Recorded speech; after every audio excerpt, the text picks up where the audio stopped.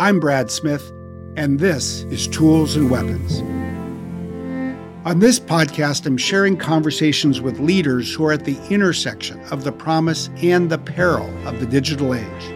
We'll explore technology's role in the world as we look for new solutions for society's biggest challenges. The power that we have in our hand needs a purpose, needs a direction, and this direction has to be universal. That's Father Paolo Benanti, a Franciscan monk, engineer, teacher, and advisor to Pope Francis on artificial intelligence. He has played a central role in the creation and ongoing adoption of the Rome Call for AI ethics. He recently helped bring together leaders from the worlds of technology, civil society, and the three Abrahamic religious faiths, Christianity, Judaism, and Islam, all for a common purpose, to ensure that AI serves humanity. In this episode, we discuss how he finds inspiration everywhere, from engineering to the monastery to soccer fields, as he explores the questions at the heart of what it means to be human in an age of artificial intelligence. We cover the importance of finding what we have in common to help build bridges across the many things that divide us, and where the Rome Call is heading next. My conversation with Father Benanti, up next on Tools and Weapons. Today, I'm in Rome for a conversation with someone I've known for several years, someone who I think brings together one of the most fascinating combinations in the world. He works at the frontier of technology with artificial intelligence and ethics, but he plays many different roles, and he starts his day in a very different way from most of us. Welcome, Father Paolo Benanti. And let me ask you, if I could, Paolo, to start this, describe how your day begins as a Franciscan monk, and then we'll talk about how your day progresses, because to me, it's almost like two different lives that come together. So, first of all, it's my pleasure to be here, and thank you for having me today. Well, I wake up early, we can say that way. Then I have my community life. That means that all the friars that live together in the same place, in the same monastery, we meet in the church and we have these early morning prayers just to remember us why we are there and what is the horizon, the last horizon. And then the normal life, if I can say in that way, start, because I work, I teach at the university, and I'm involved with different international institutions, and then I'll be back to home. Let's unpack each of those things if we could. Your monastery has how many monks in it today? Well, I'm a Franciscan. That means that we live to understand one with the other like brothers. And so we spread in little family. So our style is to have not more than 6-7 people. Otherwise, it become like more barracks, with military. So we try to keep a family size. That means that the monastery where I live now, it's made by 6 people. The eldest is 101 year old. 101 years old. Yes, is brilliant, still brilliant. And the youngest is 25 year old. And is everyone in your monastery an academic, a professor by training, or before retiring? Yes. The fact is that monastery is in the center of Rome. And so it's really convenient to work with academy or other stuff. The older one, before he get retired, he was involved with the Vatican in international relationship in force of his background. Then we have music professor, we have philosophy professor, we have spirituality professor, we have ethics professor like myself, and we have students too. And then you leave the monastery. To see you walking in the streets of Rome is to see someone with your robe on, even if you have your jeans and sneakers on underneath. But you head off to the rest of your day. Tell us a little bit about what you teach and how you go about that part of your day. Well, my teaching is focused on ethics, and the university asked me to go deeper in different fields. One, for example, is bioethics. And that is really urgent because the developing of technology in medical field give us a lot of power, but it sometimes give us also the duty to make choices that could be not so easy to do. And another things that is my personal field is ethics of technology. It happens that when I switched to the order, when I joined this life, I come from engineer. My background was on technology, but I have the deep feeling that technology is not enough for my deepest question. What does it mean to be human? What does it mean to live in this century? And so finding philosophy, theology, and also ethics was a way to try to understand better the life. And well, to make short a long story, when I apply for a PhD, Georgetown University tell me, come here to study, my perspective was, what is the connection between ethics and technology? And I found a professor that with an example, give me the perspective that I was looking for. He bring me to New York City and show me the huge 6-lane highway that is connecting Manhattan to Long Island. And he asked me, what do you see? To make short a long series of answers, the only correct answer was concrete and asphalt. Then he bring me back to a public library in New York when I can read the life of one of the most prominent politicians in New York, Robert Moses, that was the one that made the projection of the highway the last century, and he has a real clear view of the society. The best part of the society has to be for the best part of the city, so there has to be this matching. And they make the bridges on the parkway taller than the standard, so no public transportation can move on that. And the summary of the lecture was, every technological artifact is a displacement of power, is a form of order. Ethics of technology is simple questioning technology to allow people to be aware of this kind of transformation, to allow public decision makers to be aware of which kind of changing will be driven inside the society with that technology. That's what I'm looking for, and that is what I try to teach. I want to just pause for a second and put an exclamation point next to some of what you just said, because I think you captured issues that are just at the heart of public discussion, rightly so, as we go through the months of 2023.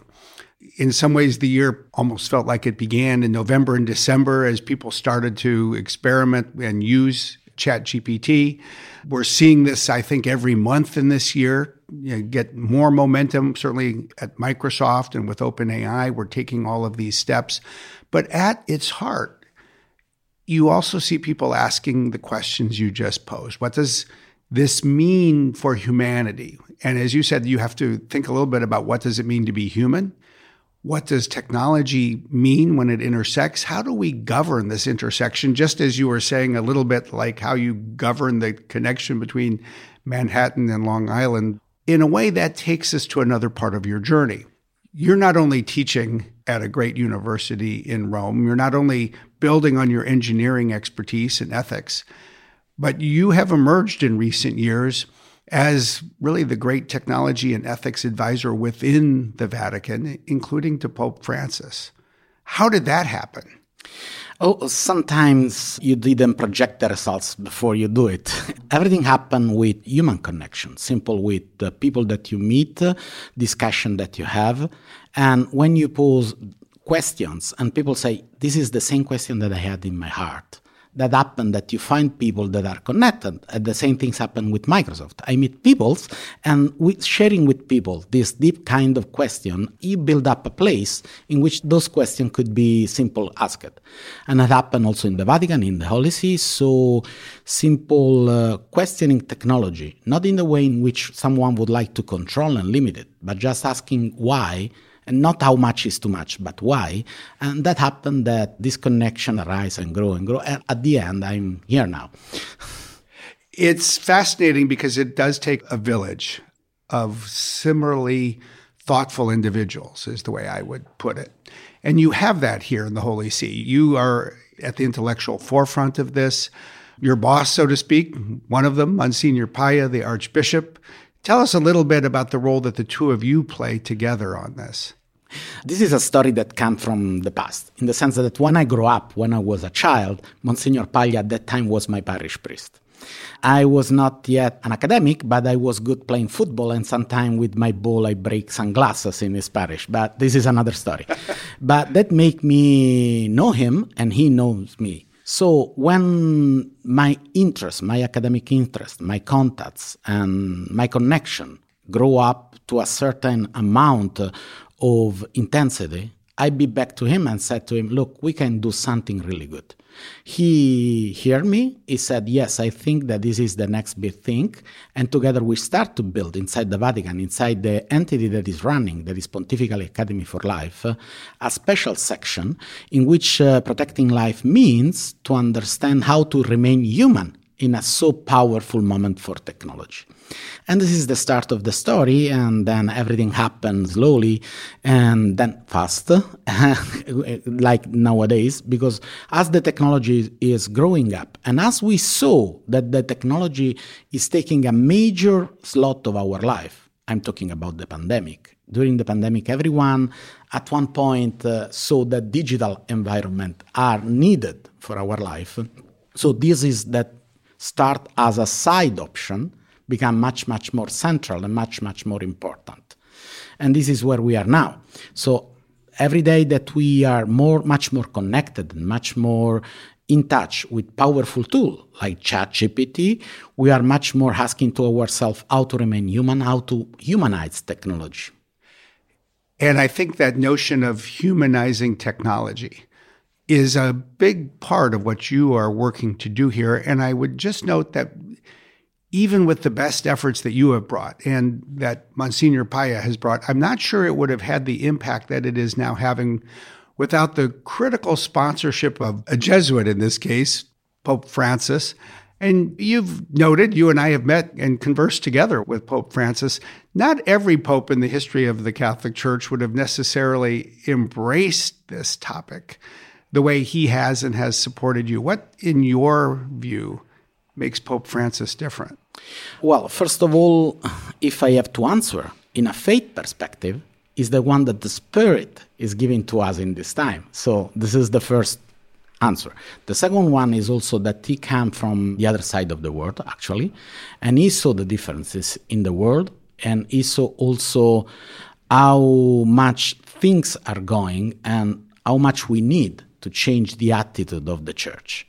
If I can express it with a joke, with a sentence, he moved the church from a valser, really German dance, to a tango, really Latin American one. And with tango, you are more passionate about the dance. And he's passionate of the human beings. He's passionate of everything that is touching the human life. So when we talk to him and when we say to him, look, we are changing the human life, he was immediately at the stake of the question. And he said, that's important, let's play that game.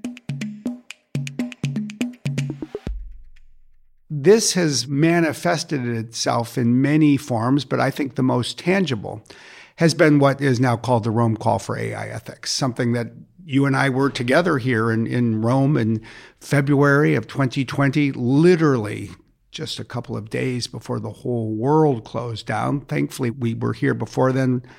We signed it. There are many people who know about it, but many people who do not. From your perspective, not just being present at the creation, but in many ways being one of the creators. Tell us about the Rome Call. Well, Rome Call, once again, is an end of a journey and the starting of another one. The end of a journey was also the way in which I get in contact with Microsoft, because it happened at the Italy embassy at the Holy See, and talking about the algorithms, ethics, and artificial intelligence. And one of the Microsoft, Pierluigi Dalpino at that time, came to me and said, well, it's interesting what you're saying because it's really near to the feeling of our company. And we start to have a discussion. And in the discussion, I discovered that the question that I was posing has a huge resonance also in company, also in what the company are doing. And we start to think with Microsoft and other people, simple, let's do something that could be an advocacy for this humanistic approach to technology. Let's try to call all the goodwill people around the world that would like to have a positive contribution to work together because that could happen. And then we start to draft this idea of this manifesto, this call, and it happened that the manifesto was written down, the call was written down, and it happened that huge company, huge government, huge international institution, not only Catholic Church, but also the Food and Agriculture Organization, part of the United Nations, jump in and said, it's the same things that we would like to affirm. And Ron Call arise. It's interesting because it was a tough time. Ron Call, if you remember, in 2020 was the last public event held before the pandemic spread out and locked ourselves in. So also during the pandemic, Ron Call, it's like, ashes that burn but remain hot. And now that everyone is starting back to be in the public, to be all together, we can meet other religions, like the Abrahamic religion, like Jewish and Muslim. And the unbelievable thing is that for the first time, we are agreeing on something. 3.5 billion believers looking at technology say that's a gift, but it's also a tools that we can use to empower our life, especially in the poorest part of the world where the religion are still has a lot of presence, but this is also a terrible weapon. It is not well used. And we see that in a lot of countries, not democratic countries around the world. And so the urgency of that collect people around the Ron Call, and Ron Call become an echo chamber for a goodwill messages. And I'm so surprised on how things are going. There are so many interesting layers, if you will, to this conversation, because as you put it, the Ron Call is an advocacy call for a humanistic approach to technology. One of the many things I like about the Ron Call is almost the three dimensions that I see in it. One is this set of ethical principles that speaks directly to people in, say, the technology sector, the principles that they need to apply as they create AI applications and tools and the like. The second is to all of us in the technology sector much more broadly, to really think about how we can use this new technology to serve all of humanity, especially, I would say, in a call that comes from Pope Francis's focus on ensuring that we really think hard about how to serve the poorest of the poor around the world. And I think that's just a fundamental opportunity that has been opened up. And the third dimension, which I find so interesting, something you don't tend to see, certainly in every set of principles for AI and ethics, is also to focus on not just ensuring that this serves every person, but our planet, our home, our common home, as Pope Francis says, in short, the sustainability needs. So these three dimensions have come together. Yeah, it's like a well-made knot. When you have a knot, you have to tie together all the different elements. And this is what's happening with Pope Francis. If I can frankly speak, I have to say that this Pope has a huge ability to set the agenda. He opened up two new topics, environment and also the peace coexistence of people around the world. And it opened up these two topics just before it became the main agenda point in the worldwide news. And these two principles was really clear to all the church because it gave to the church these two urgency pillars, working one way and another way. And so Monsignor Paglia, myself, and all the people that are in contact with him, simple breath of that and try to express it in a public document like the Ron Call for AI Ethics. And this is interesting, because we are not simple say we have to use a precautionary principle. We are pushing the limit of the call to include all the common house, to use the Pope Francis word, all the environment, and also every human being on the face of the earth. That means to not left behind anyone.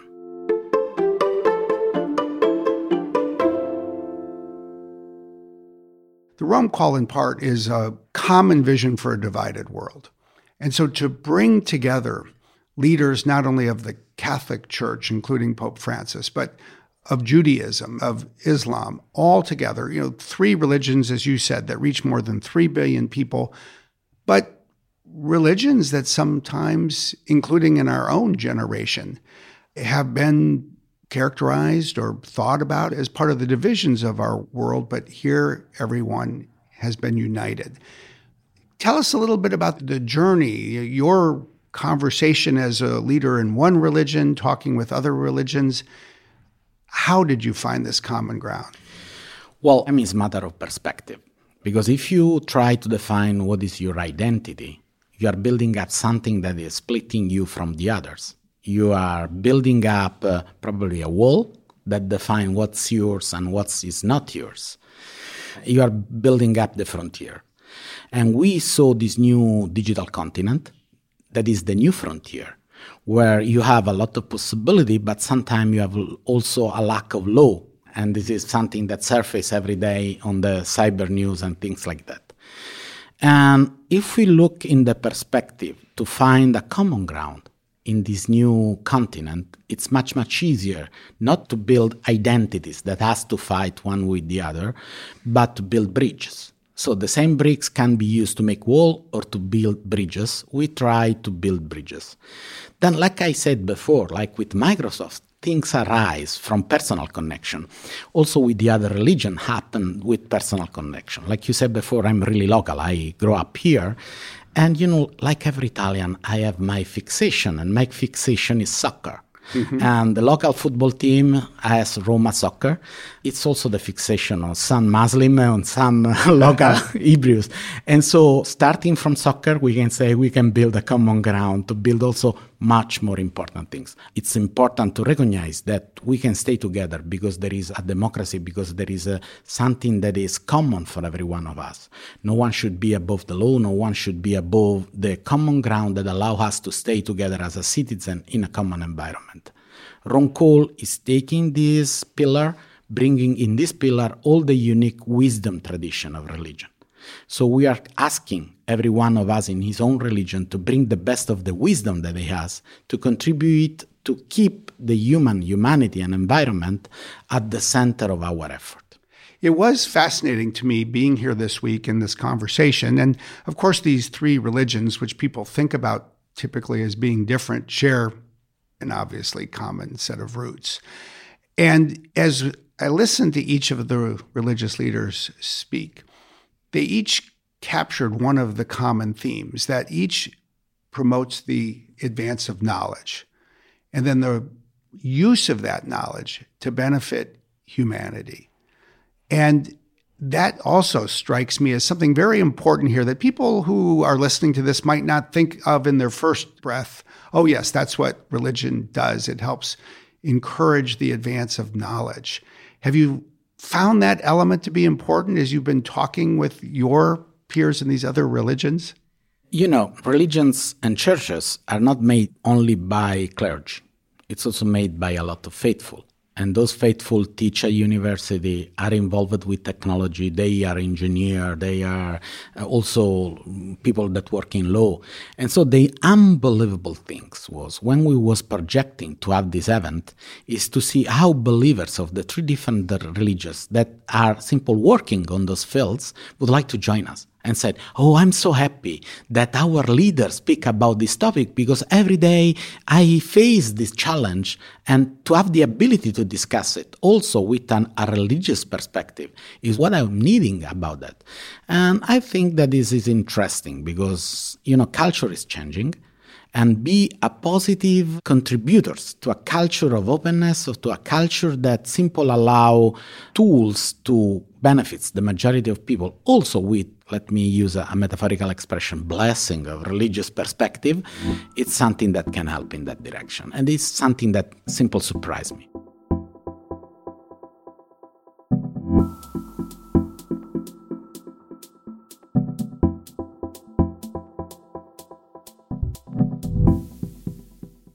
Now, engineers, as you know, because you are one, tend to be pretty practical people. Engineering is a very practical discipline. For the engineers who might be listening, people who might be going to work today and creating an AI application, what do you hope they will take away from the Rome call? Well, the first thing is that they are not alone. It's not just a matter of engineer. We know for, computer science, that every software is made of a chain of statement, if this, then that. Well, every time that you say if this, it's not just a matter of number, it's not just a matter of numerical values, but it's also a matter of ethical values. And so if an engineer can achieve that in every line that he wrote, is writing the possibility to build a better future altogether that will be really, in some way vocational. It could be really inspiring for them to know that they are doing the same things that once during the Renaissance other engineers doing in city like Florence or around the world. So they can build something that is not so only workable, but is also beautiful. That could be a beauty producer for the next century. And that could be really interesting for a really practical man like I was as an engineer. I think that's well put, because I think at the end of the day, no single document will answer every question, especially at the level of detail when it comes to implementation. But it is a guidepost. It is a North Star, or to use the words of Pope Francis when he spoke at the meetings this week, what we're really talking about is creating a culture, a culture that really places artificial intelligence, into a central role of serving the common good of all people and protecting our common home. And that sort of connects with the last aspect I wanted to talk to you about. One of the remarkable things about the Rome Call, in my view, in the years now that we've been working on it together, is you have put it on a path to become something universal. It took a big step this week with the signatures from Jewish and Islamic leaders. But this isn't the last step. As you said, this is an ongoing journey. And I know the next destination on this journey, one that is going to come in several months, will take us to Japan. Tell us a little bit about that and what we can all hope to see come. To make a gross distinction, the world is Western and Eastern. If we found with the Rome Call during this day the Western agreement on that, we still need East. We still need all the Asia and all the other perspective of life. This is the reason why, speaking now as someone that belongs to a religions field, we would like to include also all the Asian religions. We have Japan as the frontier of the Pacific. And we are looking to a really symbolic place where the technology shows us that we could become not only the first species that go outside the Earth, but we could also become the species that can destroy the Earth and all the living beings with the atomic bomb. And this is the reason why we are looking at a really symbolic place in Japan, probably Nagasaki, in which we can say strong with a loud voice, no more. No more, because the power that we have in our hand needs a purpose, needs a direction. And this direction has to be universal, because it has to be something that can bring us in the next century as a next level of quality of the human life on the earth. We already probably will be remembered in 10,000 years because we produce some new kind of material that never existed before. And it was the kind of atoms that we produced when the first bomb exploded. Try to be remembered as someone that produced something good. And this is the idea of bringing the Rome Call to the Japan, to the other religion. This is this idea of push for universalization of the principle and of the good perspective that are included there. It's a long journey. We are working hard on that. Thanks you also to you and all the effort that you are putting on that, and also to spreading to everyone that is important to take at the core of our mission what is the human beings and what is the environment. And I think that captures something that I have to admit I would have never thought about when we first started working together on this. On the one hand, it was clear that this was an effort to ensure that technology would serve humanity. And I remember the first meeting I had, you were there as well, of course, with Pope Francis. And at the end, he sort of held my hand and wrist and said, don't lose your humanity. I think the Rome Call is actually on a path to do even more than put humanity at the center of technology. It's helping all of us recognize the common bond in every part of humanity. And I think that is a gift, that perhaps a new form of technology is just giving us the opportunity to hold a mirror up to ourselves and recognize that the world may be divided, but we all have so much in common at the same time. You know, there is a famous philosopher that say that every time we take an action, there are unwanted results that go beyond our purpose. And I think that it's really true also in a wrong call for AI ethics. Yes, of course, we focus ourselves on technology, but what we are witnesses that is a new way that is arising among religions to stay together in a different way, in a peaceful way. And we are seeing also what you just underlined. We are seeing that there is something of humanity that goes beyond division, beyond frontier, beyond believing, beyond everything. And this is at the center of the wrong call. It's not the first topic of our intent when we wrote it, when we joined it, but now we have to recognize that it is surfacing on that. And I think that is one of the wonderful gifts that technology, innovation, and the goodwill of people can bring us to the next century. Well, let me just close by saying thank you. You are the engineer who became a monk and who is bringing, in a way that few people can, religion and ethics and humanity to technology and taking technology to a place that will better serve humanity. Thank you to you and for all the effort that you are putting on keeping technology human. We will keep working together. Thank you. Thank you.